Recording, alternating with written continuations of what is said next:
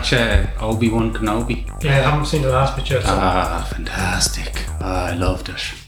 No, I did. I watched it. It's very good. It was good up to the last bit, so we watched the last bit. Yeah. Sure, it's always important to watch the last bit, isn't it, Jen?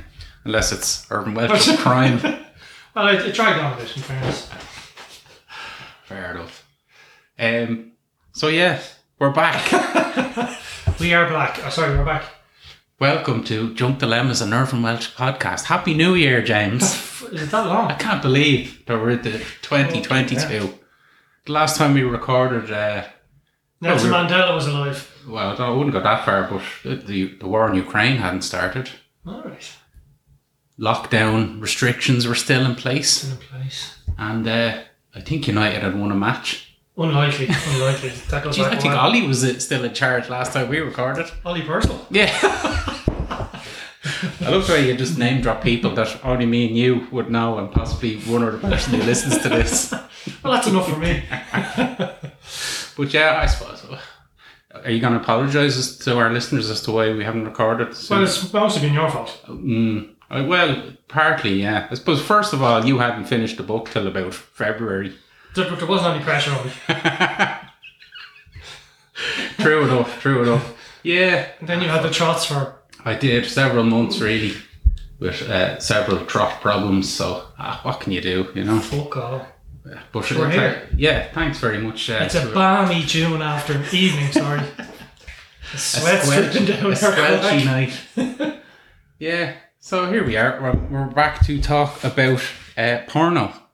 Not in general, just the book. That's all the sequel to Trainspotting. I think porno is something you should get into yourself. I don't think you should be sharing that with others. Well, you know, each to their own. But I suppose, while I think of it, we must do some Welsh news. I'm not going to add in any special effects for that, so they're just going to hear you doing that. Well, yeah. It's quite a lot of Welsh news, in fairness, since we last spoke. Is there? Yeah. Alright. I'm abreast of this, don't you worry. There's loads. But first and foremost, he got engaged. Did he? Yeah. He was a lucky man. I thought he was already married, but there you go. Obviously, he's been married and been divorced and is engaged again. I've seen that on Instagram, I believe. So. Alright. Who's the lucky woman? Yeah, it's a woman, yeah. That's about all I can tell you. She has blonde hair. Is she got I don't know. Alright.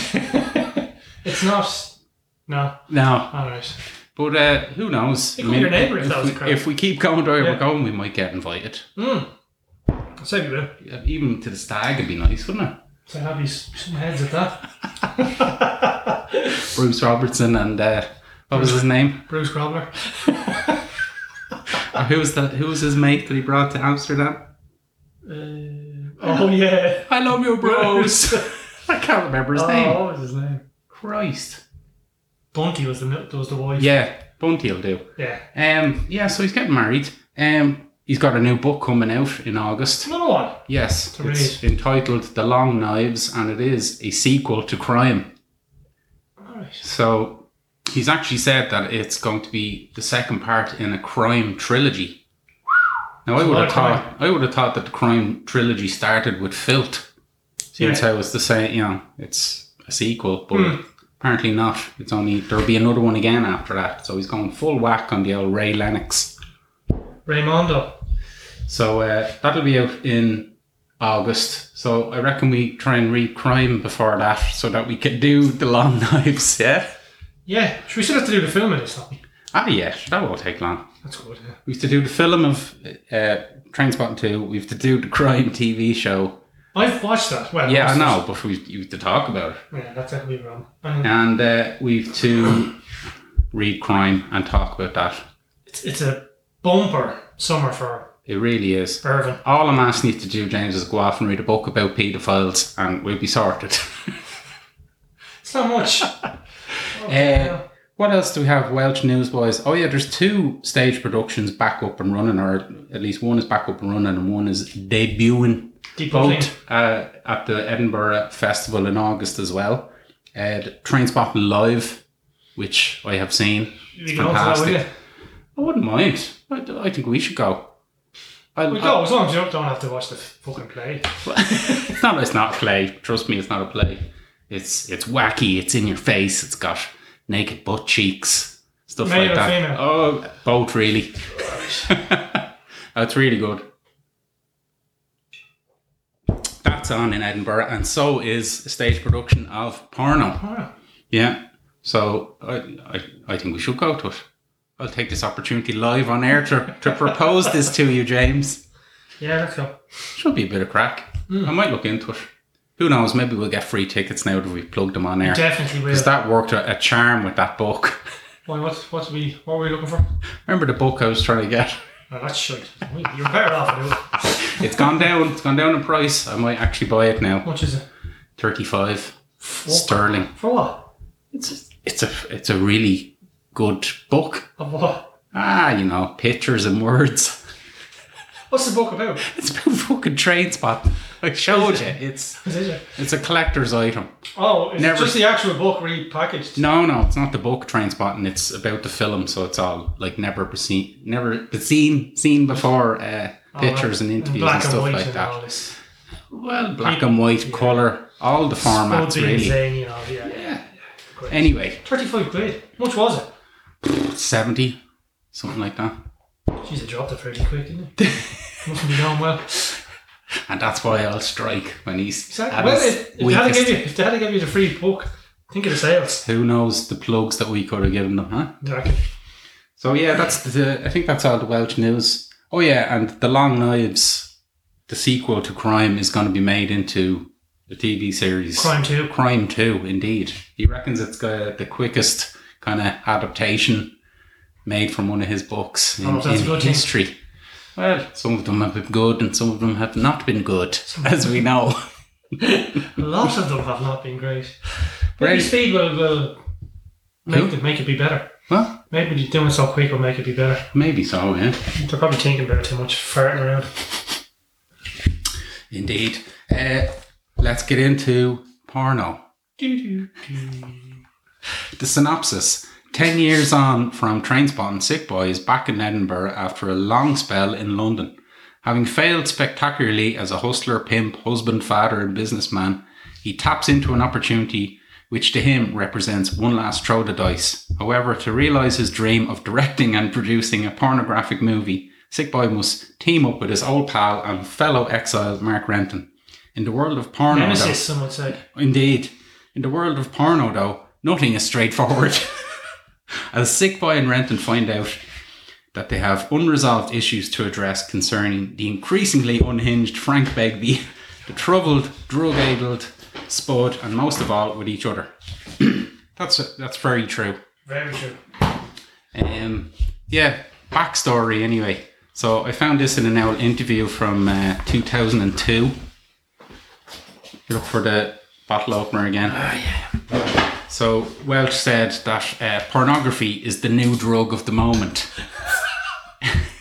What's more, he maintains... I think it proved right. Indeed. In fairness, what's more, he maintains it has become so much a part of our culture, our everyday lives, that it no longer shocks. It's true as well. Well, Depends what sort of porn you're looking at. I am going to sit down on RTE and watch a big gangbang going on. Yeah, here. but Jesus, like... You think about it, you wouldn't have had fucking that shite Love Island on telly 20 years ago. Big You Brother. couldn't, you could barely say fucking poo and fart in Big Brother when it started.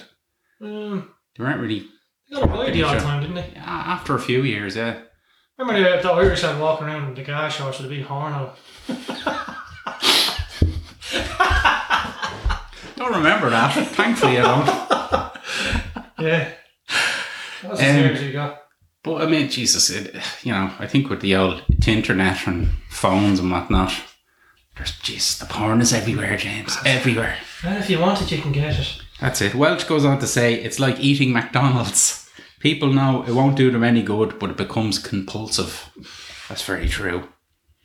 With an uncanny eye for picking on society's ills, Welch decided to focus on pornography for the subject matter of the new novel, the long-awaited sequel to Trainspotting.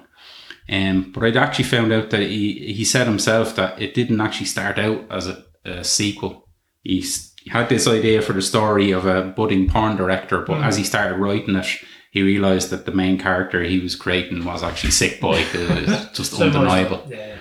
And then he obviously reckoned, well, if I'm bringing him back, I'll bring the rest of them back as well. It would have worked grand with just him and, say, Juice Terry and a few others. Baby was good in this one. Oh, of course. Baby's probably Lunatic. the MVP. But, yeah, so that's... no, he's went on to say that he acknowledged the dangers of a sequel. He said, I must have been suicidally retarded to write a sequel to Trainspotting. I was thinking, you're really setting yourself up for a fall here. Any sequel not only has to stand up on its own, but really has to be better or just as good as the original. Sharknado 2. Indeed, yes. It's better, actually, than the original. What about Juice Bigelow, European Gigolo? That was good. It was. It was. Has I the, like that with Juice Bigelow. has the infamous Portuguese breakfast in it. Yeah. Lovely.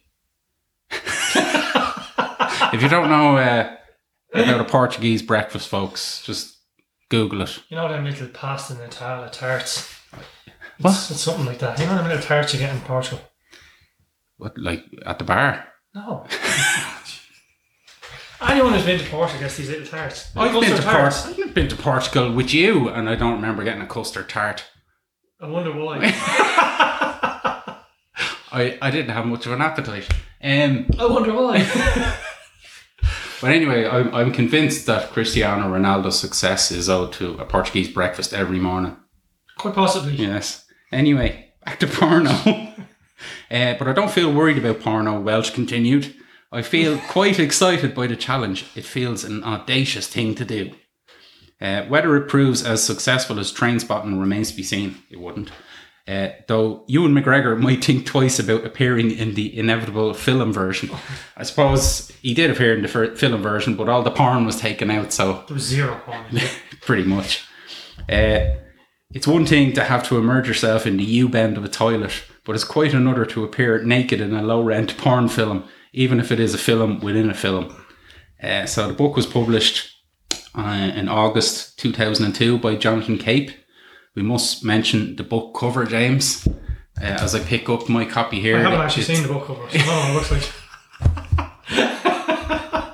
And the reason you haven't seen the book cover is because I have covered it up with very attractive... A special gift. Pink wrapping paper. Yeah. I'm actually not sure if I wrapped it or if I got Siobhan to wrap it, but I'm pretty sure it's the second time this copy was wrapped. Are we going to unwrap it? I don't know because... Alright, I've never seen it. Never seen the cover, so. Okay, go on. Just for you, I'm going to unwrap it. Just like Live on air. It's like one of those YouTube unboxing Oh, yeah, videos. Oh, listen to this, folks. ASMR for you here. No, that means. You do. Suspense is killing him. Oh, come on, get it out. There you go.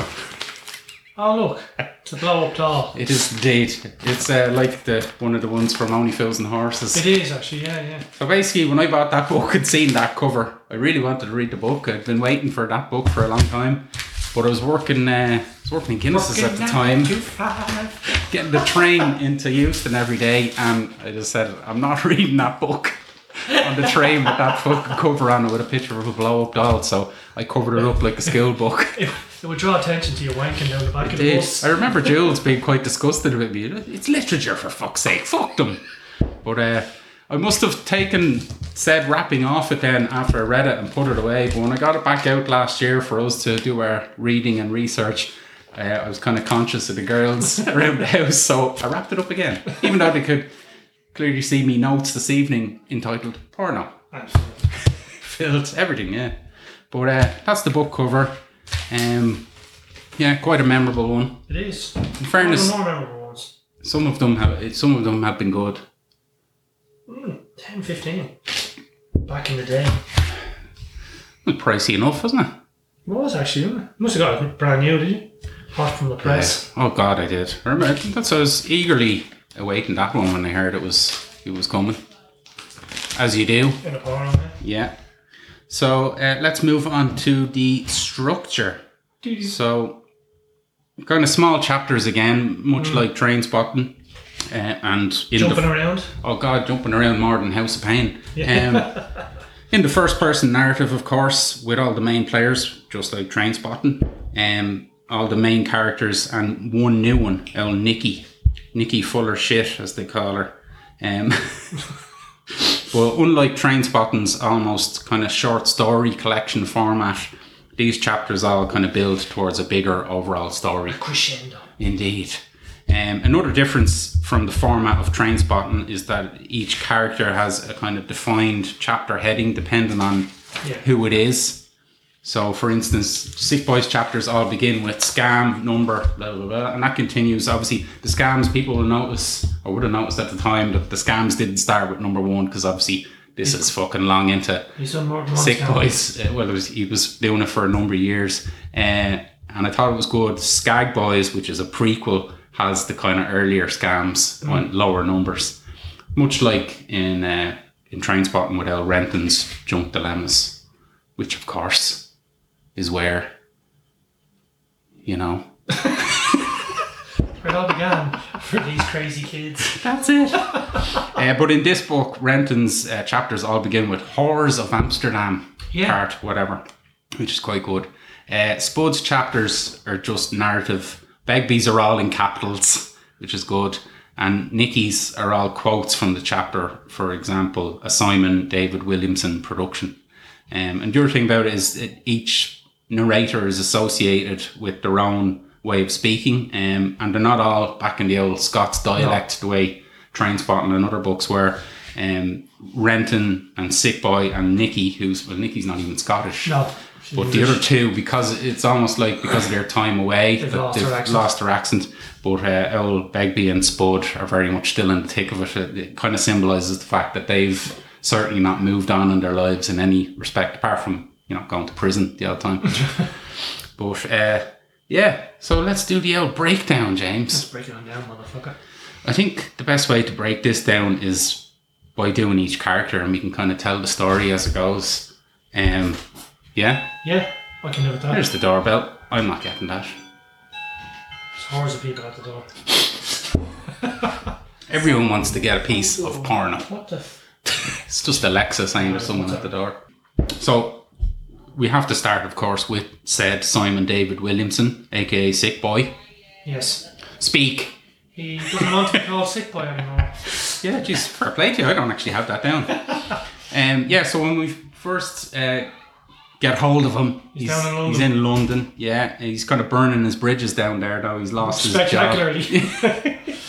He's lost his job. Everything he touches turns to shit, really. Indeed, yeah. I suppose the chapters in Trainspotting that were down in London, kind of, we see the two of them. Well, actually, I tell it again, it's Skag Boys that kind of sets up their kind of first trips to London, but they have all these connections over time with the scum of the earth down there, basically. Yeah.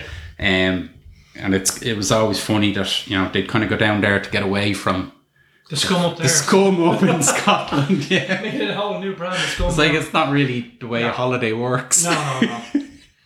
But obviously Renton went a bit further afield. He went to the Whores of Amsterdam for holidays. But and he was fleeing for his life. Yeah, well, he didn't flee very fucking far, did he? He went to one of the most visited places in Europe. Yeah, especially for lads who like stag do's and football. And horse. Yes, indeed. But anyway, Sick Boys in London, it was funny that he was riding the boss's wife, and did he send him pictures down or something, did he? He did, yeah. Or it was a video, I think, wasn't it? Of her arse or whatnot. Yeah.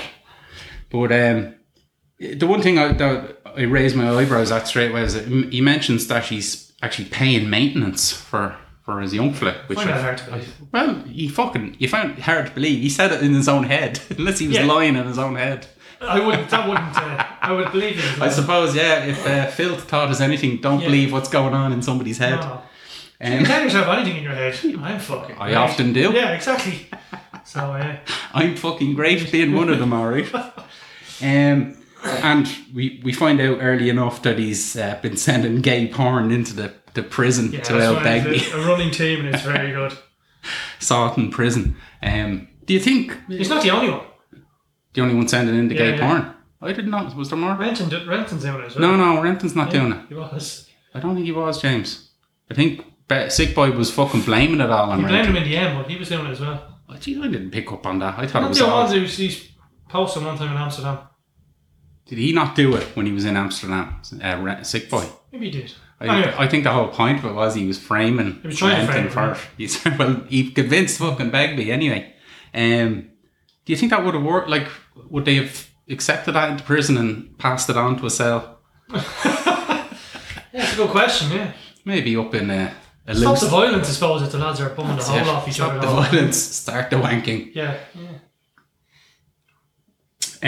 But yeah, he gets word, or he comes back and gets basically offered the old pub, the Port Sunshine Tavern. Someone dies. Oh no, His auntie just wants to head off to ride some Spaniard. Filthy old cretin. So leaves it in Sick Boy's capable hands. I did like the old, as he's talking to her in the pub, she was having her drink and then started sucking on the lemon, and Sick Boy had one of these intrusive thoughts that Welch always seems to go in, where he's picturing her sucking on your man's ball sack. Which is not a nice thing to be imagining of your own auntie. No, it's not really. It was good. Someone else's auntie though. I guess, yeah. Smell your auntie, as the old... I've done yet another inside joke, and even you didn't get that one. I'll explain to you later. Smell your auntie? Yeah. Mossy might remember that one. He's listening. I'll say no more. But I did like the description of the pub that Begbie was saying with the yellow stained walls. We get that a lot by Welch. Obviously with the old smokers ban, you'd imagine that doesn't happen anymore, unless the yellow on the walls is piss and pus. In other words, beginning with P and ending with S. Can you think of any? Paralysis. Could be.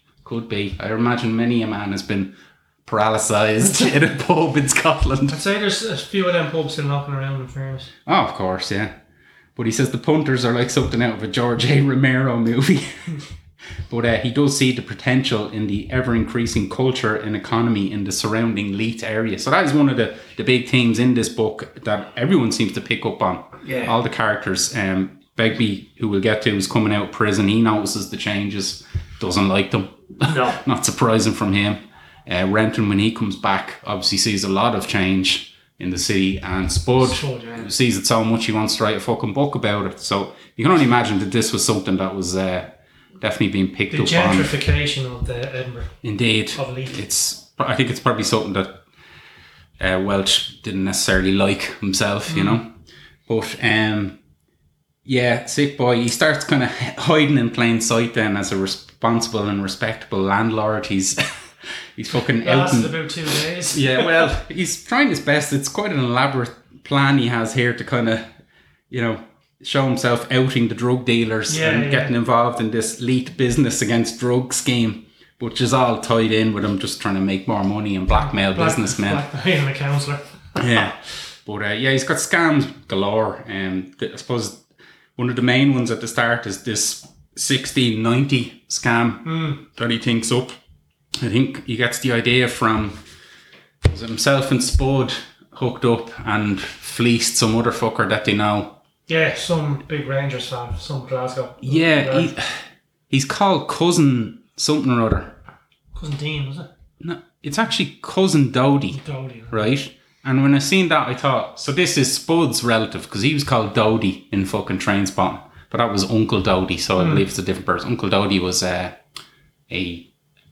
dark-skinned gentleman who got quite a lot of abuse in pubs and whatnot. Sure. But as you say, our Cousin Dodie was a Jambo, and he has his PIN code for 1690. The same PIN code, and he actually has it tattooed on his arm. So he was quite easy to fleece, but that's where Sick Boy gets the idea for, you know, assuming a lot more than him has that PIN code. So we're jumping the gun and we're going back and forward here, but fuck it. When he hooks up with Nikki, he uses her sexual prowess to seduce people and kind of get bank cards, basically. Seduce some fella in the bank. Exactly. Well, that's. And then he went through the Rangers supporters club. Yeah, he found all the bank accounts. Yeah, she fucking came on to some poor dozy bastard who worked in Rangers, or was it a girl that worked in Rangers? It was. He got some other lad some stud muffin. Yeah, and he turned out to be a dude, so he had to seduce your woman. Yeah, Sick Boy did it himself. Yeah. And got the season ticket holders. But ended up getting a nice old sum. 62 grand out of the scheme, in fairness to him. Other schemes, he said, as you say, blackmailing businessmen. He's setting up Renton. He borrows his phone at one point and sends a homoerotic message to Begbie, saying that he'll see his old friend soon. But I suppose the main thing that I noticed is that he has real disdain for his friends, even though he hasn't seen them for a while. Obviously, he hates Begbie for obvious reasons. He's the same for everyone. Yeah, he's a broken man. Yeah, he clearly he has a problem with Renton. Fair enough, but he's even Spud fucking sickens him now. He detests Spud.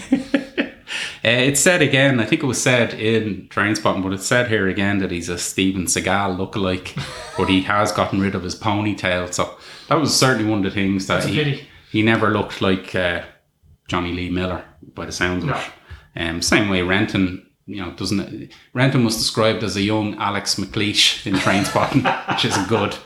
And Begbie is a much bigger man in the books. Although I think Welch himself has said that when he has written Begbie since, he does picture Robert Carlyle, which is fair enough. Exactly.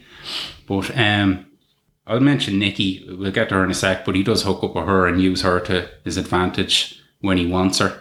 I suppose that's the love story of the book. Intense love. Indeed. He meets up again with old Juice Terry.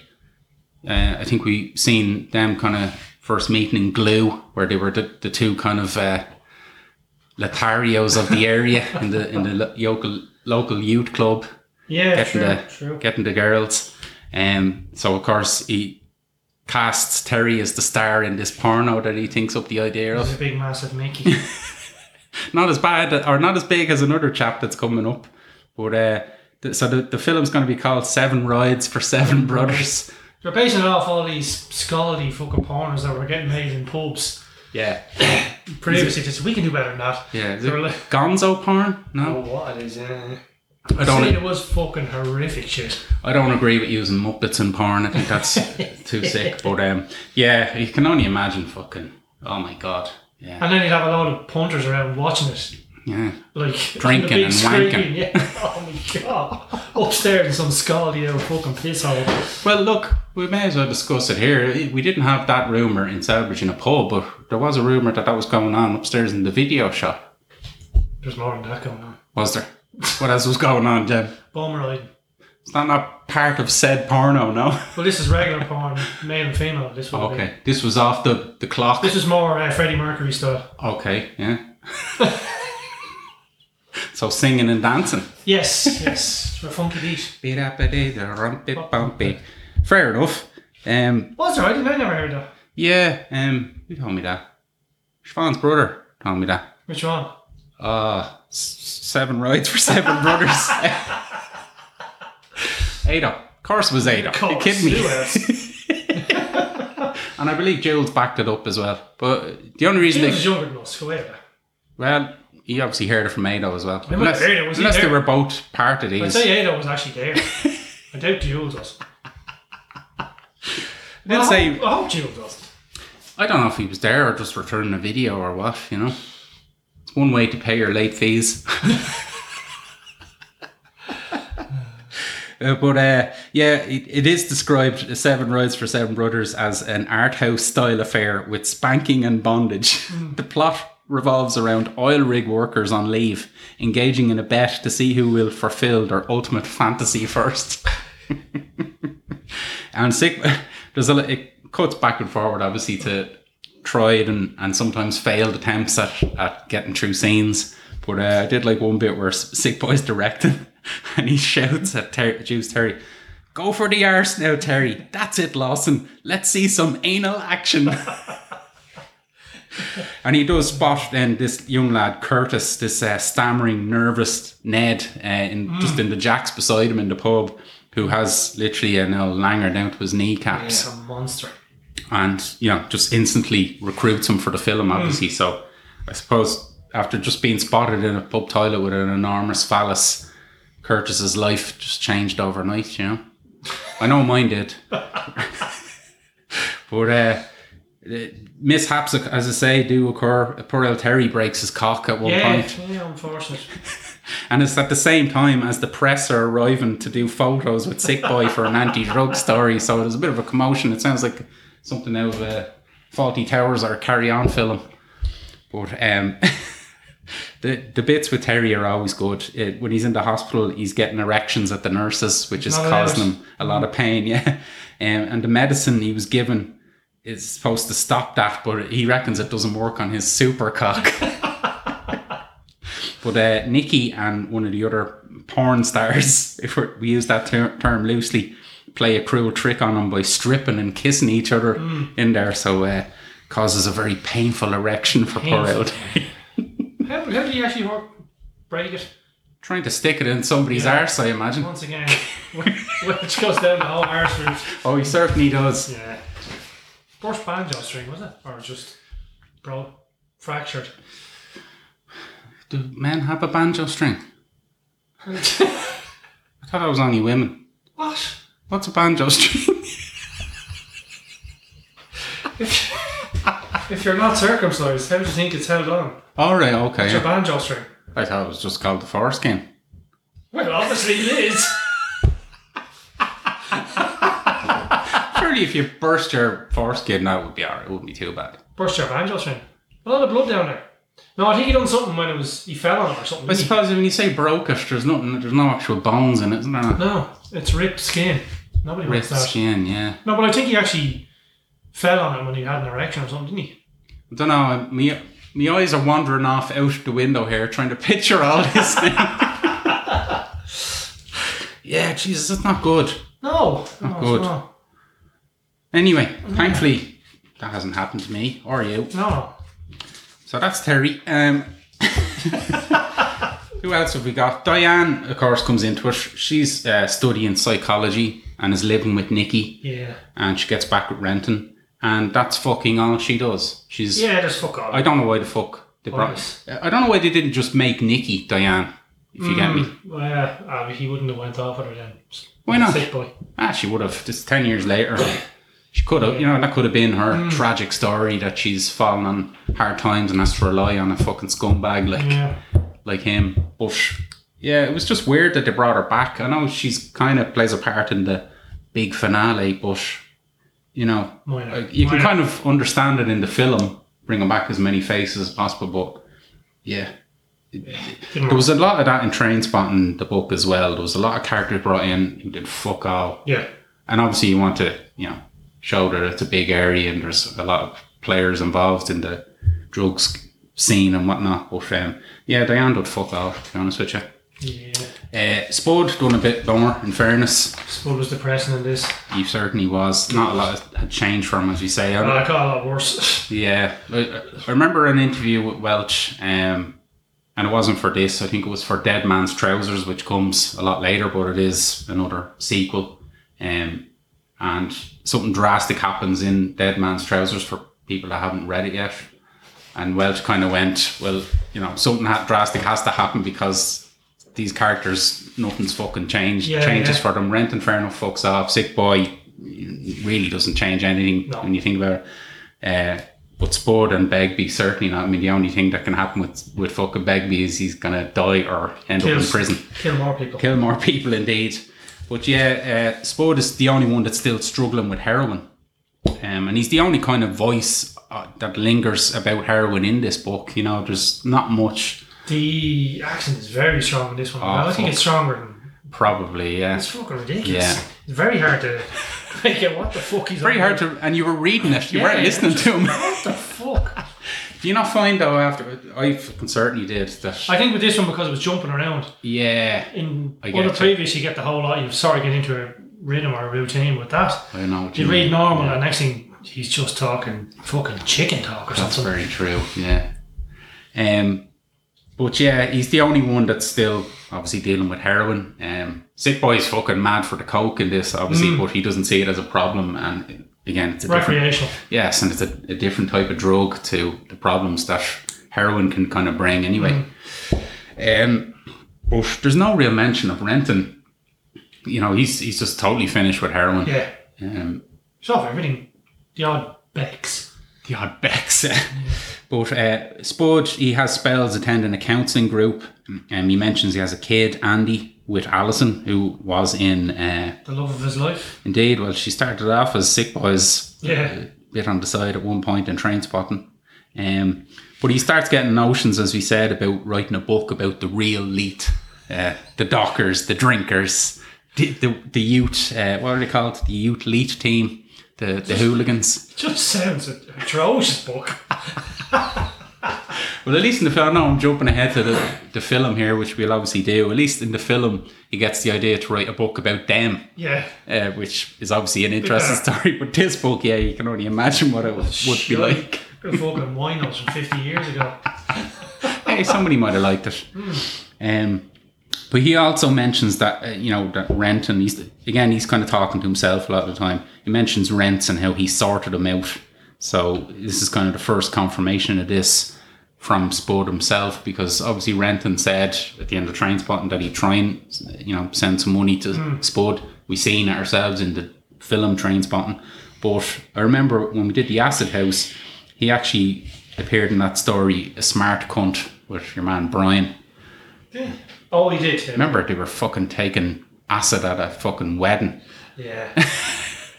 But he actually told Brian that Renton ripped him off. So it was just, in fairness to Spud, it was quite a smart, elaborate plot to make sure that nobody knew that he had actually gotten money out of it, especially not fucking, obviously, Begbie.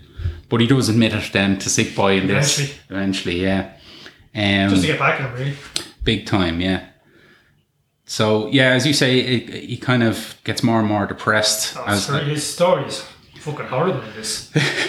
Fucking... He actually... The fucking rape scene there, we'll get to that. I suppose, we'll do it now. So he hooks up with this fucking old jail pal, Chizzy. We see Chizzy first, or we read about Chizzy first. He's saying something fucking untoward to Nikki and Diane at a pub, and in fairness to Diane, she tells him to fuck off, and he does. But yeah, he comes back. It's a classic tale, isn't it, where they're in some shitty pub. It was funny up until the point. Oh yeah, when the rape, it was very funny. Yeah, because she shit her pants, and it didn't bother the lads. They're all happy. Yeah. But, so he wins big on a horse. He gets $4,000 on a horse, Spud. So he's reckons he's gonna bring his young fella to fucking Disneyland or whatever, or at least send Alison and the young fella off. But yeah, goes on the jellies and the beer with this fucker Chizzy. Your one has soiled her leggings, as you say. Chizzy steals a car, and then to take her to some disused building site, and it just goes horrible. Then he's assaulting her physically and sexually. He tries to fucking sexually assault Spud then as well, doesn't he? When he's finished with her. He urinates on her. It's just fucking hideous what happens to this woman. It's pretty fucking horrible. Spud eventually fucking kind of half-heartedly attacks him. They both get it kind of goes back to the slapstick then, because they both get thrown out of a pub, and you can only imagine it's probably daytime again after this, so you can imagine seeing this walking past. But they still go on and get served in other horrible establishments before finally going their separate ways. So it sounds like a classic weekend in a lot of towns in this country and in others. And then of course he witnesses Begbie killing somebody as well in a pub. So I was going to say, is this the first time Begbie killed someone, but it's fucking not. I think at this point he was in jail already. He was for killing. I think he'd already killed it's Johnny Sawton, as Renton called him. So this is another tiny bit character that appeared in Trainspotting. It's actually in Trainspotting when Renton goes to get those. Well, he goes to try and get one last hit from fucking Irvin Welch. What's his character? Mikey Forrester ends up with the opium suppositories. But this fucking other lowlife is in the flat. There's two lowlifes in the flat. There's a portly lady who has... I don't think it was a tattoo. I think she'd written it in biro or something on her tie, but it said, "Insert cock here." And then this other complete scumbag who, as Renton remarked, was still dressed in 70s clothes, where he'd obviously been in prison for a long stretch and got the clothes back when he got out, flares and everything. But that's the first fucker that Begbie apparently kills. He mentions his name here. I've just forgotten it. Maybe I have it further down in my notes. But he kills another bloke here who was kind of a mate, is it? He was a mate, yeah. He killed him in the pub. In front of people as well. In front of the landlord. Yeah. He just brushes it under the carpet because... Nothing to see here, lads. Yeah, couldn't have fucking... he couldn't be upsetting El Franco now. In fairness, he's probably a wise decision. Yeah. And obviously...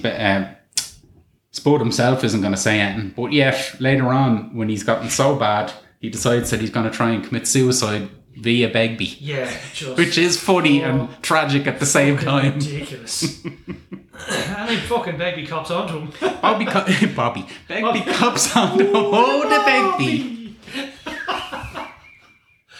Begbie cops onto him and then wants to batter him even more for trying to get him to try to turn me into a murderer. I'll fucking show you.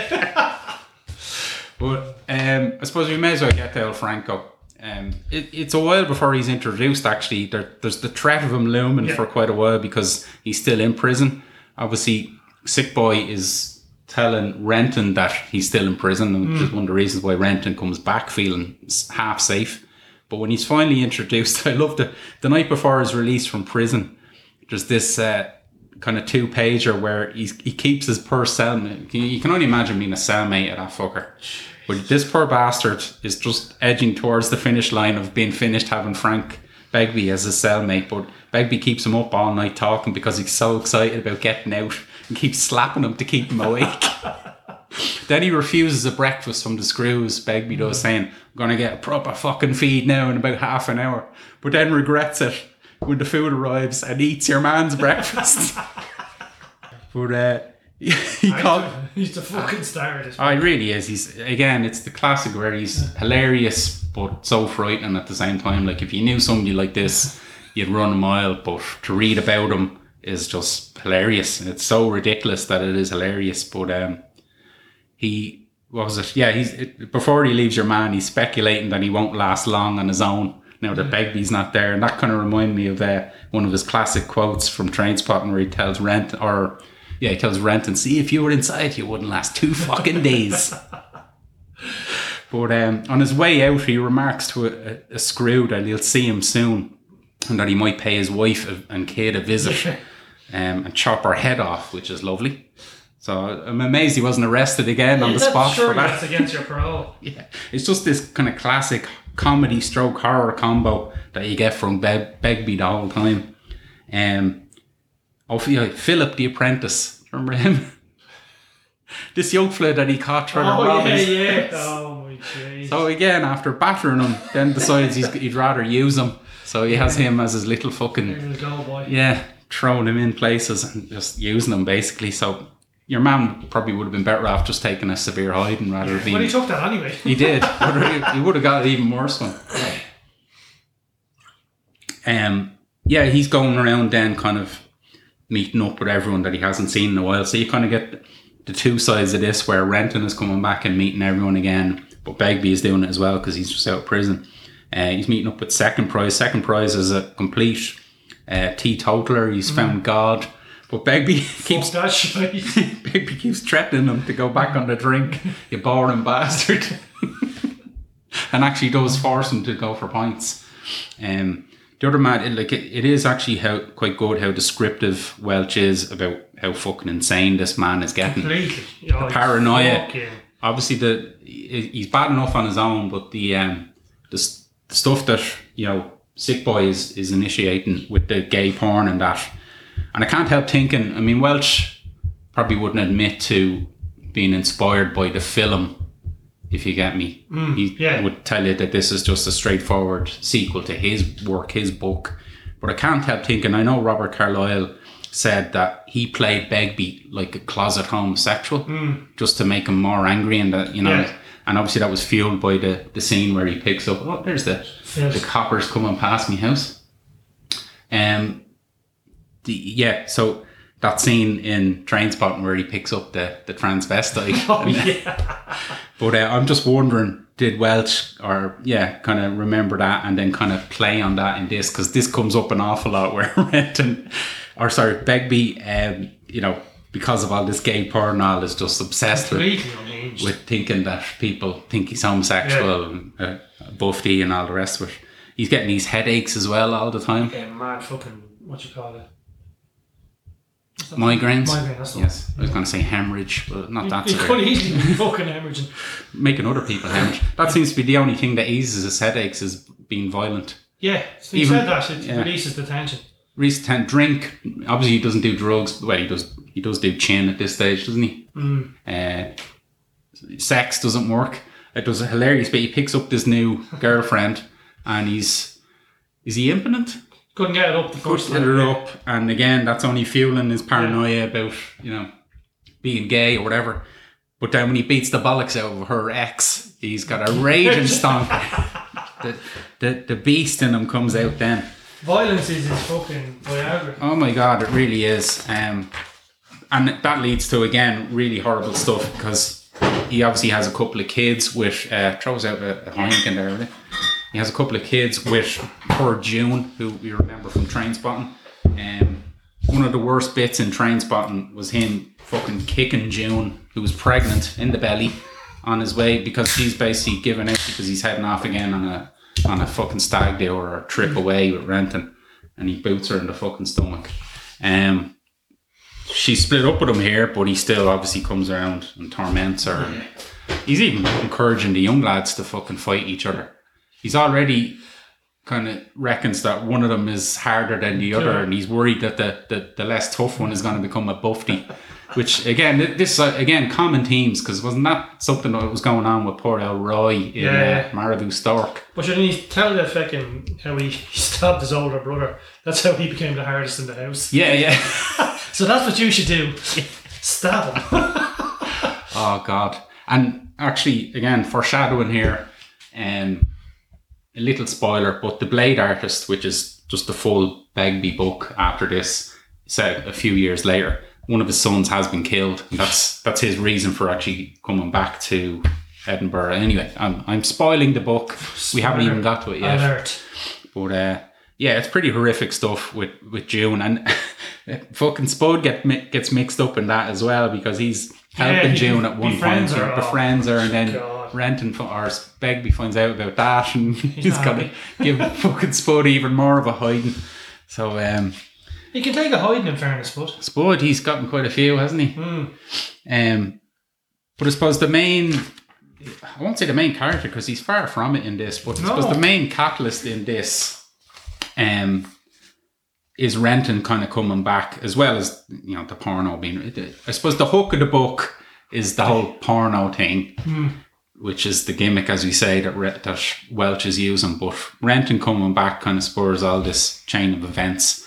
So yeah, we mentioned his only new drug is exercise. He's in the gym over there doing karate.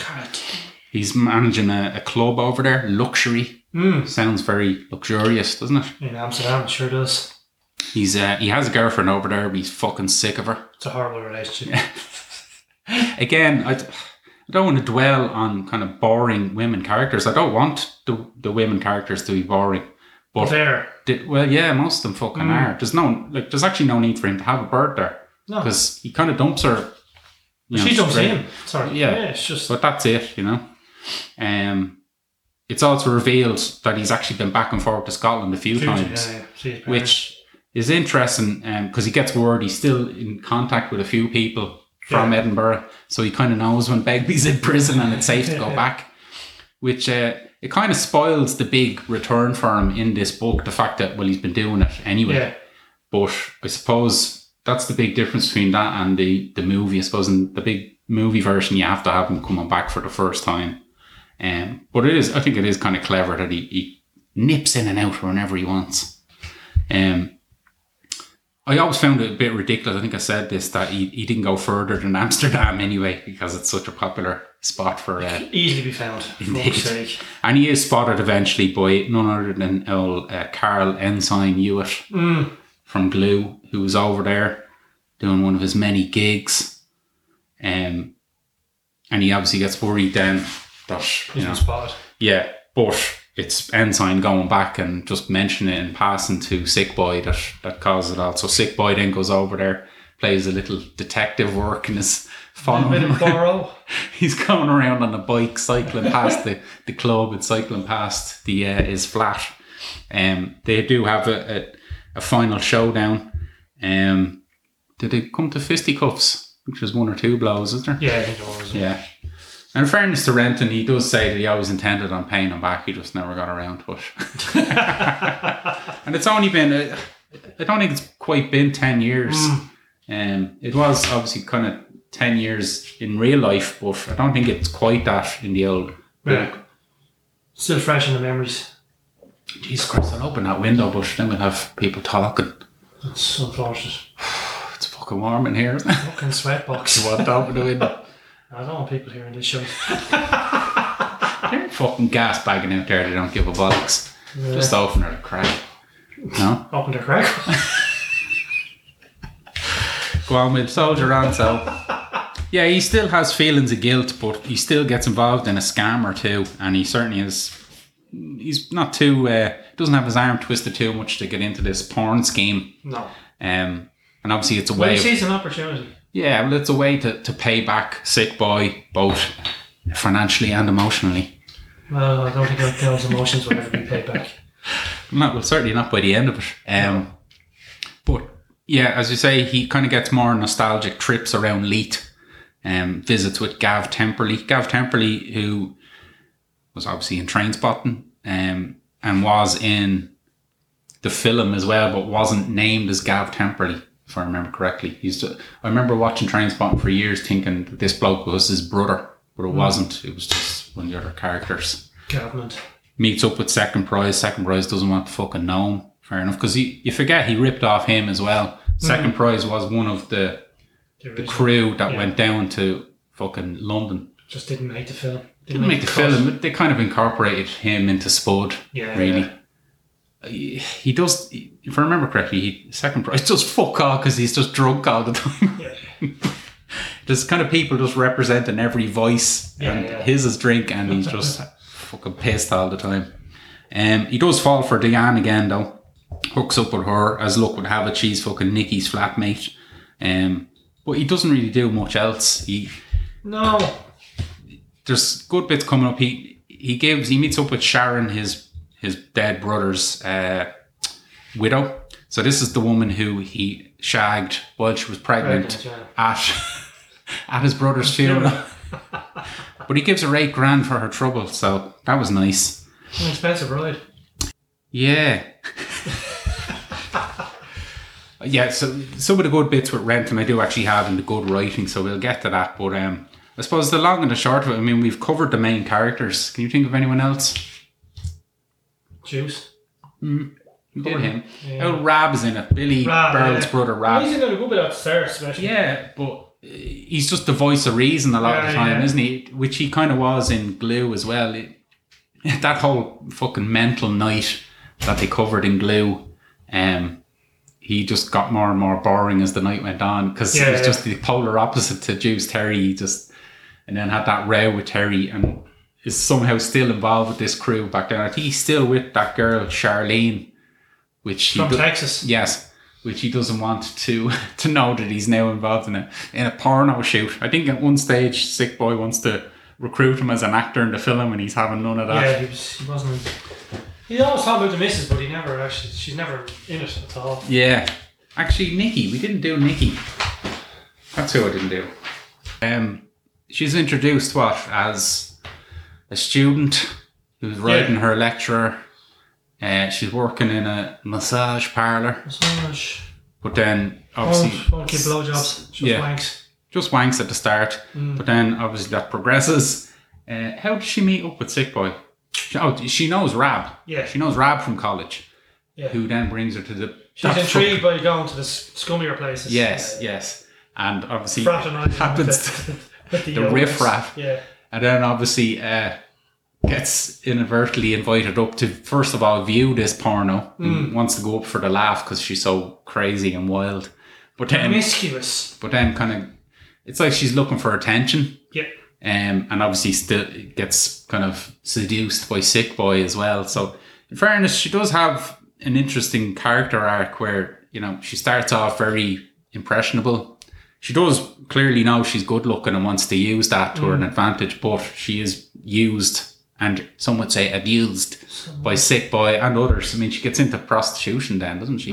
She's meeting high-end stuff now, meeting wealthy fucking old bastards in hotel rooms. That was what it was. She was already wanking lads off. It's not prostitution as it is. Oh yeah, it is. No. She makes the jump. Full on penetrative sex is what I'm implying here. But yeah, so she it's kind of a coming of age story for her really, because by the end of it she's had enough of Sick Boy's shit, she's had enough of everyone's shit, and as we know, she devises a plan in the end. I mean, we may as well, we're not spoiling it because we've read the book. Most people would have read the book. The book is over 10 years old. Yeah, it's fucking 20 years old. So the climax, pun not intended, is that they're invited to the Cannes Film Festival, well, the adult film festival anyway, which I didn't know existed. Did you? I did. Did you? It's kind of close. Now that I think about it, I'm having flashbacks to something. It was on Eurotrash also. Yeah, I was going to say Eurotrash, yeah. Lola Ferrari or something coming up with Ron Jeremy waving at the cameras on the red carpet. But so Sick Boy brings her out, Curtis with the big Mickey and a couple of others, and he puts him and Nicky up in a swanky place and sends out Curtis and the other bird to some shithole. But when he's over there kind of fraternising with the other porn stars and directors and has big plans for the future, then when he checks the account, he realises that all the 1690 scam money has been taken, and it's Diane and Nicky that have done it. But old Renton is involved as well, of course. It took more than that because they got a big load of cash from the film itself. From the film, and some producer gave them money to make more. They scammed it all. Yeah, so Renton fucked them over again with the two women. So this, as I say, is Nicky's last laugh on him. And certainly the most interesting thing that Diane does in the whole book. And we basically finish up then with old Begbie. Oh yeah, so we'll get to this. This is in my favourite writing, but basically, eventually, Begbie spots Renton, takes a fucking run at him across the street, gets run over, and then ends up in hospital. Renton obviously skedaddles then with the money. But by the time Sick Boy comes back, he goes to visit Renton. What happened when they were in the hospital? Remember, Renton was in the jacks and Begbie came in. I have that in me writing as well. Right, but yeah, I will fucking get to that. But so Begbie's in a coma and Sick Boy is there to visit him. They think he's fucked. Think he's not coming out. And starts admitting spilling his guts. that it was him that was sending the gay porn, and then the book literally ends with and how he fucking hates him and he thinks he's a fucking cabbage. And it's a good ending in fairness. Yeah, and Begbie's eyes open then. He grabs him by the arm, eyes open. But Begbie as well, while he's thinking just before he wakes up, is actually saying how he's really hurt by Renton's betrayal and is almost coming around to forgiving him. Did you pick up on that? Yeah, sort of, yeah. Which I'm wondering, is this the start of what eventually happens in The Blade Artist? I don't know. Anyway, we'll get to that. But yeah, it is a very good ending to the book. It's fucking hilarious and pretty frightening at the same time. But there's a bit of a climax to all. There's chases and there's fucking all sorts of there is, yeah. It all happens. It's like it's building up for a long time. Yeah. And then it all kind of happens all at once in the last few chapters. I say that's Renton going to visit Second Prize that really spurs on meeting Begbie, and obviously fucking Sick Boy, when he finds out he's been ripped off, wants to get the fuck back from France quick smart. And well, we suppose we don't know, it must have been the next day or whatever that he goes to visit Begbie in hospital. But good writing. We've talked about it long enough. Okay, I shall do this one from page 118. 118.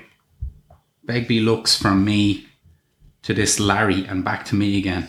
Dirty cunts, he says with real disgust. And suddenly an old fear comes over me for the first time since he came into the place. We're older and I've not seen the cunt for ages, but Franco is still Franco. You look at this at the lame brain and know that he's never going to move on. The marriage and domestic option simply isn't one for that twat. For the little beggar boy, it's death or life imprisonment, and taking as many down with him en route. Yes, the man still simply beggars belief. So I suppose that plays into what Welsh was saying about how, you know, these characters are never going to change. No, they don't move on. They just get worse. Yeah. Page 303. So this is another famous toilet scene involving Mark Renton. So this is when, why is he in the hospital? We know Begbie goes to hospital with his son because they've had to fight. He's going to visit. Oh, he's going to visit Terry and his burst Mickey. His banjo string. His burst banjo string, yeah, which I've learnt all about tonight. So this is Begbie. I keep mixing up Begbie and Renton.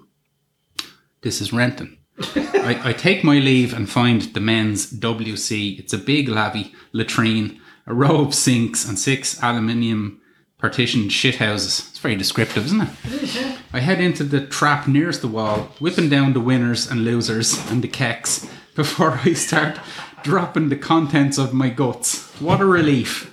As I start wiping my arse, I hear somebody come into the bogs, then into the trap next door. As they settle and I finish my whole cleaning, I hear a curse, followed by a rap on the metal wall. The voice seems familiar. Hi mate, there's nae fucking bog paper in this trap. Gonna fucking well slide his over some. I'm going to say sure and share a moan about the poor maintenance of the bog when a face slaps into my head and my blood runs cold. But it can't be. Not here. It just fucking well can't be. I look under the space at the bottom of the partition, a gap of about 10 inches. A nice pair of black shoes, but they've got segs in them, and the socks. The socks are white. I instinctively pull my own trainered feet away from the edge as the voice menacingly shouts, "Get a fucking move on." Shakingly, I take some paper from the dispenser and slowly slide it under the door. All right, the voice gruffly mumbles. As I pull on my shreddies and trousers, I reply, "No bother," putting on as posh a voice as I can, as all the time sweating in sheer terror. I quickly exit without washing my hands. Dirty bastard. I can see Rab, Nicky, fuck, we don't need to do that bit. He's just Scarper's out of there, quick smart. So that's obviously done slightly different for the film, which we'll get to, but it's really good, and it's... Begley has a version of that as well, doesn't he? Yes, I don't have that down though. Does he think it's him? No, he doesn't think it's him, but he goes through the whole scenario. Yeah. Probably why I don't have it down, so here's Jem doing page 250 into 251. Oh. Terry looks a bit down for all this. I'm near going shagging a girl without blowing my muck in her. Remember, Terry, this is not sex. This is acting. This is performance. Doesn't even matter whether you're enjoying it or not. Of course I'm enjoying it. It's a spice of life, he says.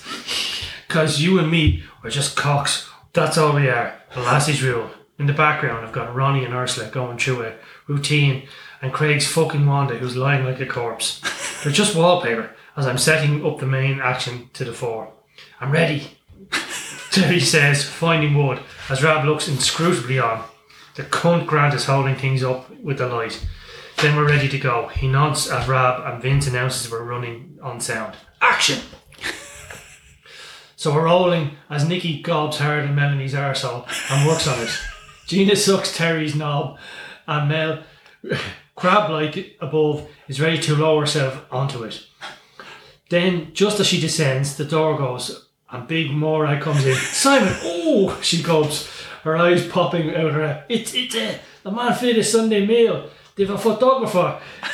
She turns her head and heads out the door, slamming the door. Sunday fucking meal photographer. What the? At the back of my mind, I'm thinking that I've got a leaf business against drugs meeting tonight, but that's in a while. Then I hear a scream behind me. I turn and see Mel slipped, and her full weight falling on top of Terry. Ah, you cunt! He wails in agony. Melanie's up and you say, "Oh, Terry, I'm sorry. The door just went and I got a fright and I slipped." It's Terry's cock. It's like he's ruptured the fucker. It's crumpled. It's black and blue and red. He's screaming and Nicky's phoning an ambulance on our mobby. And I'm thinking, the fucking Sunday Mail. What the fuck are we going to do if his cock's knackered? He's my leading fucking man. Rob, take charge here. Get Terry out to the hussy. But what? The fucking presser downstairs. That'll probably do. Intermittent Scottish accent there. Absolutely. Fantastic stuff. Okay, so 263 is more evidence of Begbie's increasing paranoia regarding his sexuality, shall we say. Didn't you think you've got any Rod Stewart, Mikey goes. Used to have, but she moved out and took loads of my records. Franco looks at him. Get them fucking back off the cunt. Can he have a fucking card school without Rod Stewart? That's what you do at a fucking card school. Get pissed, sing Rod Stewart. You can't fucking beat it, you cunt. You see the pictures of Rod Stewart in the inside of that CD, Norrie goes. He's done up in drag, like an old tart in one of them. And there's one where he's dressed up like a puff. A pure mind at they pictures. Rod Stewart had his hair slicked back with a moustache and a pair of glasses. I'm saying now, but because I can see the reaction from Franco. What are you fucking saying, Norrie? It's just this album, this greatest hits album. He's dressed like a bird in one picture and done up like a puff in another. Begbie starts shaking. What do you mean he's dressed like a puff? You think Rod Stewart's a fucking puff? Rod fucking Stewart. Is that what you're fucking saying? I know, Franco. I didn't know if he's a puff or not. Norrie laughs. Malky sees the signs and all. Come on, Frank. Deal the cards. Mikey says, Rod Stewart's not a puff. He shagged that Brit Eklund. Did you see her in that film with that Callan boy? The one where they were filmed up in the Highlands. Franco's not hearing anything, but he says again to Norrie, so if you think Rod Stewart's a puff, you must think that any cunt that likes Rod Stewart's a puff and all. No, I'm not saying that. It's too late, man. I look away, but I hear a crash and some shouts, and when I turn back around, I can't see Norrie's face, because it's like he's got a black mask on. But it's just a cowl of blood, because Franco's well and broke the bottle of Jack all over his head. Oh, Franco, man. There was still some nips in that bottle, Mikey moans, as Franco stands up and heads towards the door. Fucking brilliant.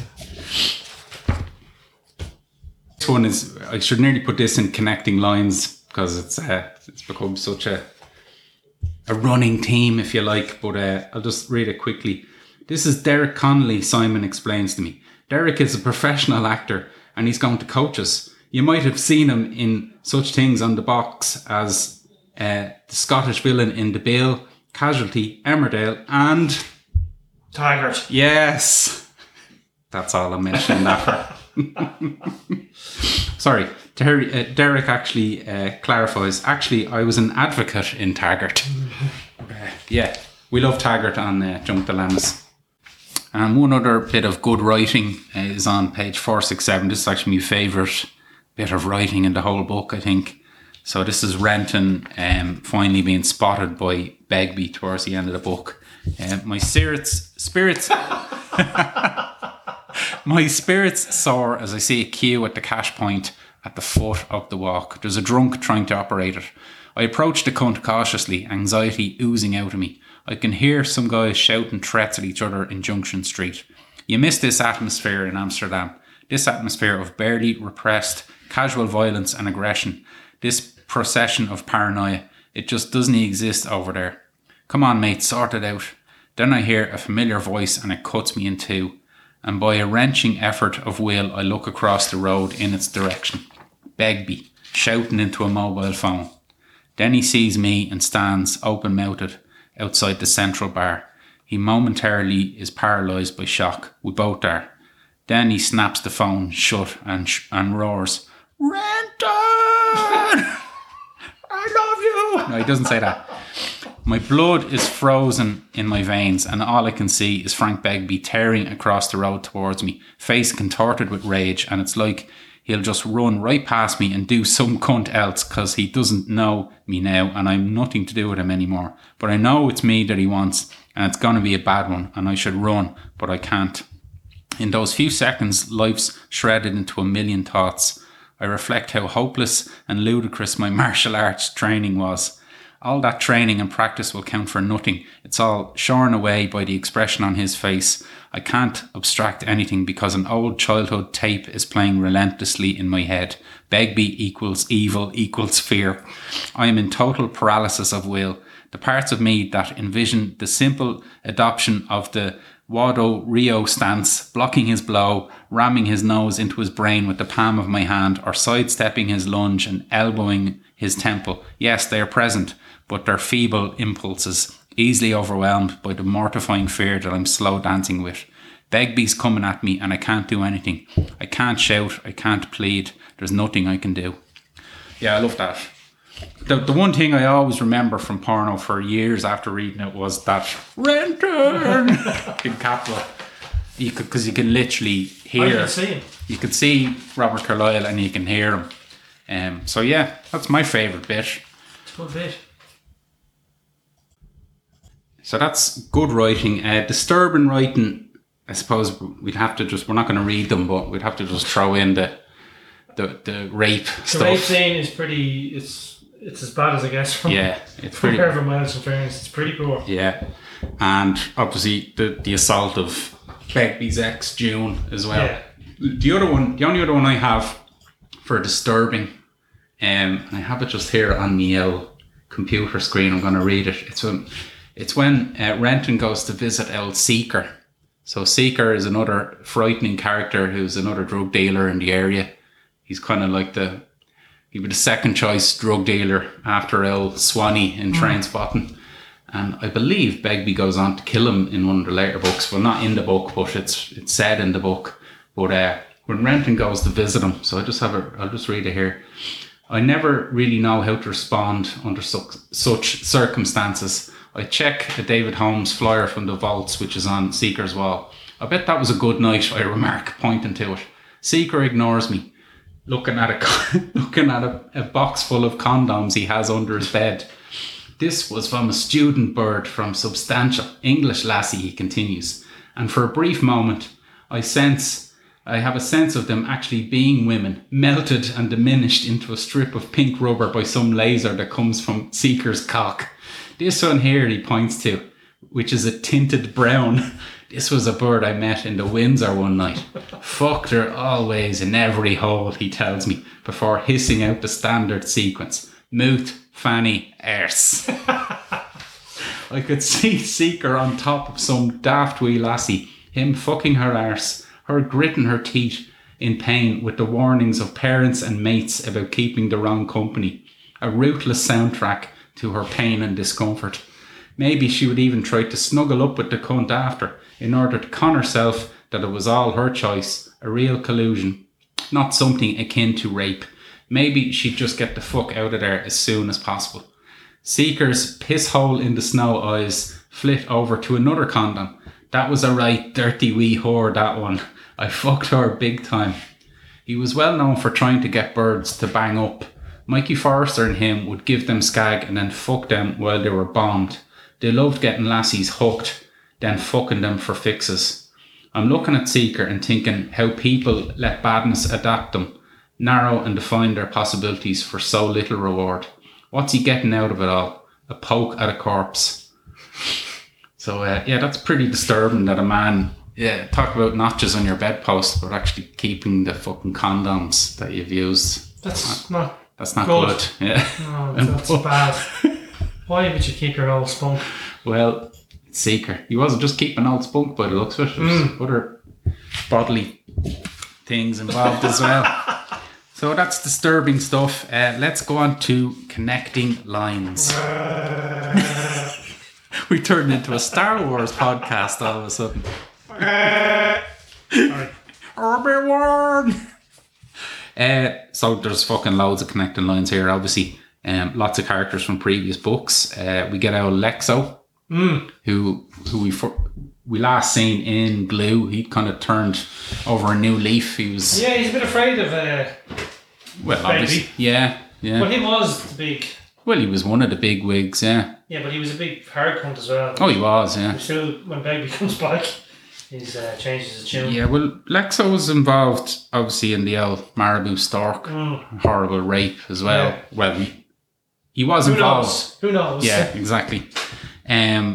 He's mentioned in Filth, but he turned up in Glue and he was a changed man. He was working at a film festival. Yeah. And, so obviously he's kind of toned down a bit. He's more house trained now, so he's kind of obviously going to be lower down the pecking order to old Begbie, as most people would be. Good old Larry is in this as well. He's certainly still in the thick of things and he's hanging around with Begbie for a good bit of this. He, of course, of the Acid House, and he's also in Glue as well, old Larry. Maybe he doesn't trust him. No, Well, I wonder why. He certainly doesn't. Really does not. Larry stabbed one of his mates in the stomach in Glue, didn't he? Some fat lad who, instead of going to the hospital, carried on taking more heroin and then had to really go to the hospital. Donnelly, that's the guy's name. Donnelly is the first person that Begbie kills, and that's the guy from Mikey Forster's flat in Trainspotting. Ensign Carl Hewitt, Rab Burrell, Juice Terry, all from Glue. Mikey Forster, again, as we mentioned him there in the Rod Stewart moment. He's just as fucking scummy as ever. He's worse than ever in this book. I mentioned Begbie's son Sean, who appears in a later book, The Blade Artist, and is killed. There's only one son in the film. Yes, he does indeed. They don't bring in the whole fighting sons and murdered son. Stab your brother. Yeah. See him. Charlene, Rab's girlfriend, is mentioned. Seeker, as we've just mentioned. The Doyles, the infamous Doyles from Acid House and Glue. Every fucking they're kind of like who are they like? They're not really in it, but they're mentioned an awful lot. A bit like local hoodlums, like the Boogeyman. Yes. And the Beast is mentioned, aka Bruce Robertson's dad, is mentioned by Sick Boy when he said he'd rather share a prison cell with him than Begbie, which is pretty bad. And that's connecting lines. Well, the Beast would only pound one area. Begbie would pound every area. Oh, he would indeed. Overall thoughts, James? Very good. Thanks. Best book so far. Good. Do you want to elaborate on that? It's the best book I've read from Irvine Welsh. Is it, far. Yeah. Well, that was very good. Very good. It's better than the film. Whereas the Trainspotting film is better than the book. And I think the book is better than the film in this one. Yeah, but the bones of it are obviously the same as the book or the film, but the film, which we'll obviously get to, relies a lot more on just the kind of nostalgia element. I thought it ends very well. There's a nice little twist at the end. Yeah, that's good. It's a good ending. You don't actually see the twist coming, which is good. No, you don't. But I suppose when you think about it, obviously when you think about it after it, you think, but at the time. Yeah, no, you don't see it coming. There's no real clues to it. It's just that, he kind of repeats really what the twist, I suppose, at the end of Trainspotting, That's a bit more elaborate, this one. A little bit. I suppose the main thing I took out of this, we've obviously said that Renton is the weakest character, considering he was probably my favourite character from Trainspotting originally. The fact that he's just more normal and socially accepted in this book, it just makes him more boring, really. It makes him less interesting. He's the straight man in a world full of fucking losers and lunatics. Heroin makes him interesting, unfortunately for him. He needs to go back on it. Well, I suppose he does in Skag Boys. That's a prequel, but he's quite good in that. Spud Story, as you say, it's horrible. Horrible. Most depressing by far in the book.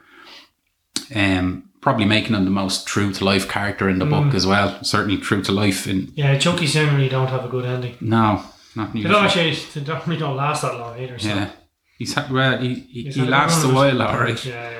As I say, Nikki, she gets a lot of pages here, and I'd say she's one of the strongest female characters Welsh has written to date. She's still not great. No, but as I say, it's not a bad story that she goes through. Much like Renton in Trainspotting, I think she's kind of used and abused at times, but she tries to make out that she's in control when she's not. Yeah, but she does learn tricks of the trade as the time goes on and the book goes on, and to the point of being, I suppose, the winner at the end of it. But obviously Begbie is fucking magnificent in this. His insanity boils over at times that it's even more hilarious than it was in Trainspotting. He's literally like 2 seconds away at any time from just killing someone. He's completely fucking deranged. Yeah, and it's absolutely impossible not to picture Robert Carlyle the whole time. Sick Boy, who, again, it's Sick Boy's book, you could argue. It's certainly his story that it started out with.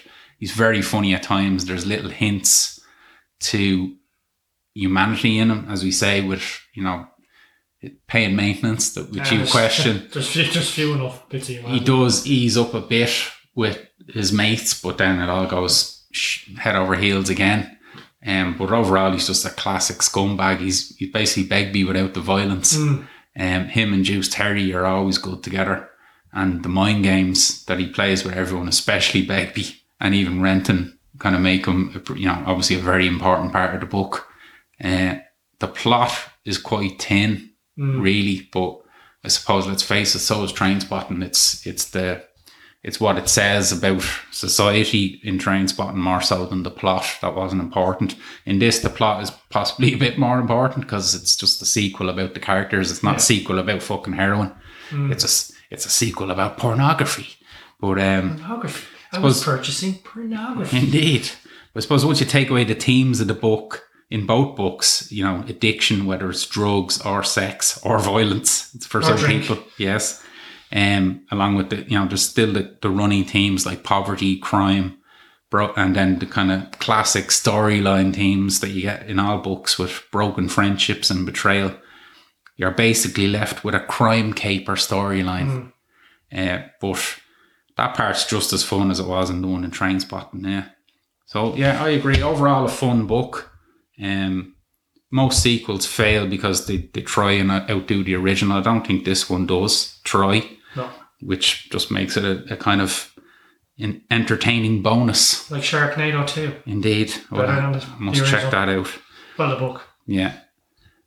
Now, don't say it, but marks out of 5. What do I give you? So you the last one. But fuck knows if I remember what you the did. last book we done? The last book we done was probably Glue. What's Glue about? It was about solvents and friendships and Juice Terry. It was about Juice Terry.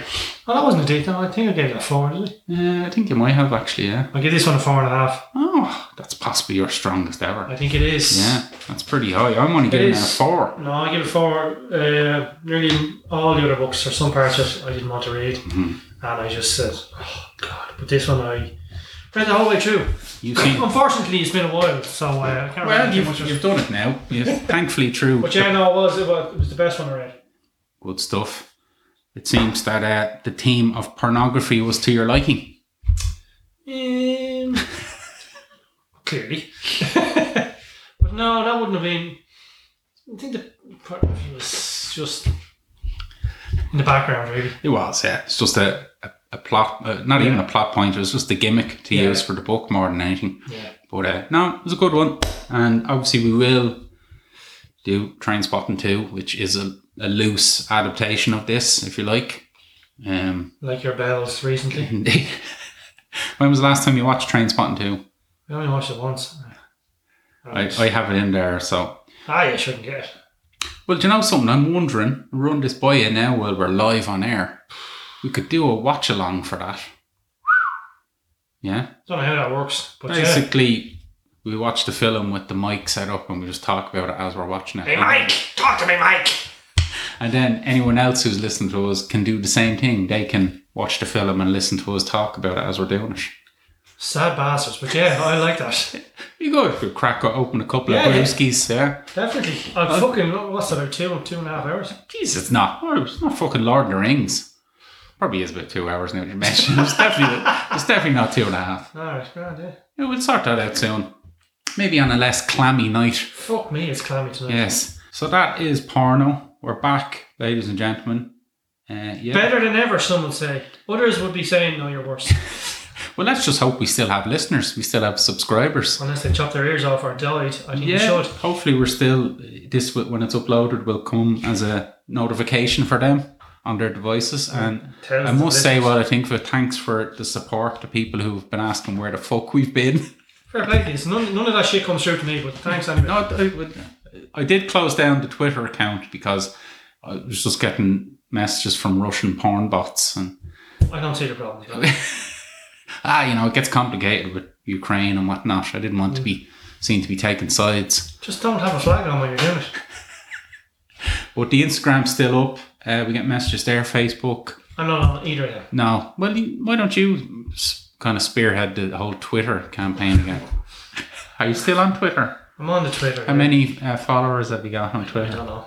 Well, check that out. When this is up, I'll send you a link and you can retweet away. Your job is to try and get Irvin's attention and see if he'll... I don't know how Twitter really works, so just look at it. Anyway, I'll look into that sort of shit. But We've got, all sorts of weirdos looking at it. Listen to it. Absolutely. So yeah, we'll do the book next. We're going to do crime, and as I say, we're definitely going to do the crime TV show. How are we doing crime? The TV show. I've been thinking about that.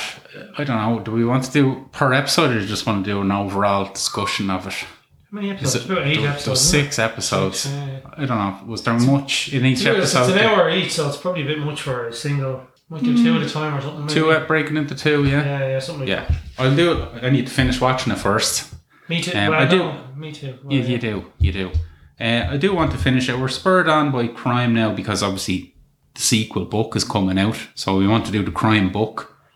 But also, it's just been released on RTE. Radio television for international listeners. Any of our Irish listeners can now watch it legally, and like we did. We won't do a watch along for crime. I don't. No. But we will discuss it at some point. So we're kind of breaking the whole chronological order here, big time. But Welch isn't helping that by releasing, TV adaptations and sequels to books. You can't rely on the Welsh. I think the next book would have been Sex Lives of the Master Chefs or something. I started reading it. Chicken Ranch in Milltown. It's not one of them. I don't know what that is. Strip club that was in Milltown. Really? Years ago, yeah. Okay. You know about that, but you don't know about the fucking pornos that were going on in the video shop down the road. No, sure, when we used to go to Garmatty, you'd drive by it. Oh, yeah. Chicken Ranch. Drive by Literally, it. a town smaller than our clock and had a strip club in it. Jeez, I never knew about that. It didn't have... The Chicken Ranch. Surely Cynic heard it. would have told you. I have heard the name Chicken Ranch, but I Yeah, thought it was a lot that's what it was further called. afield. Yeah. Right up the crack of the ass. Pretty much so, yeah. But anyway, that's it. Thanks for listening. Thanks for coming back. Thanks for your patience. Nothing to see here. James having another brew. Sure, why not? See you all. Slán. There we go. We finished with a crack.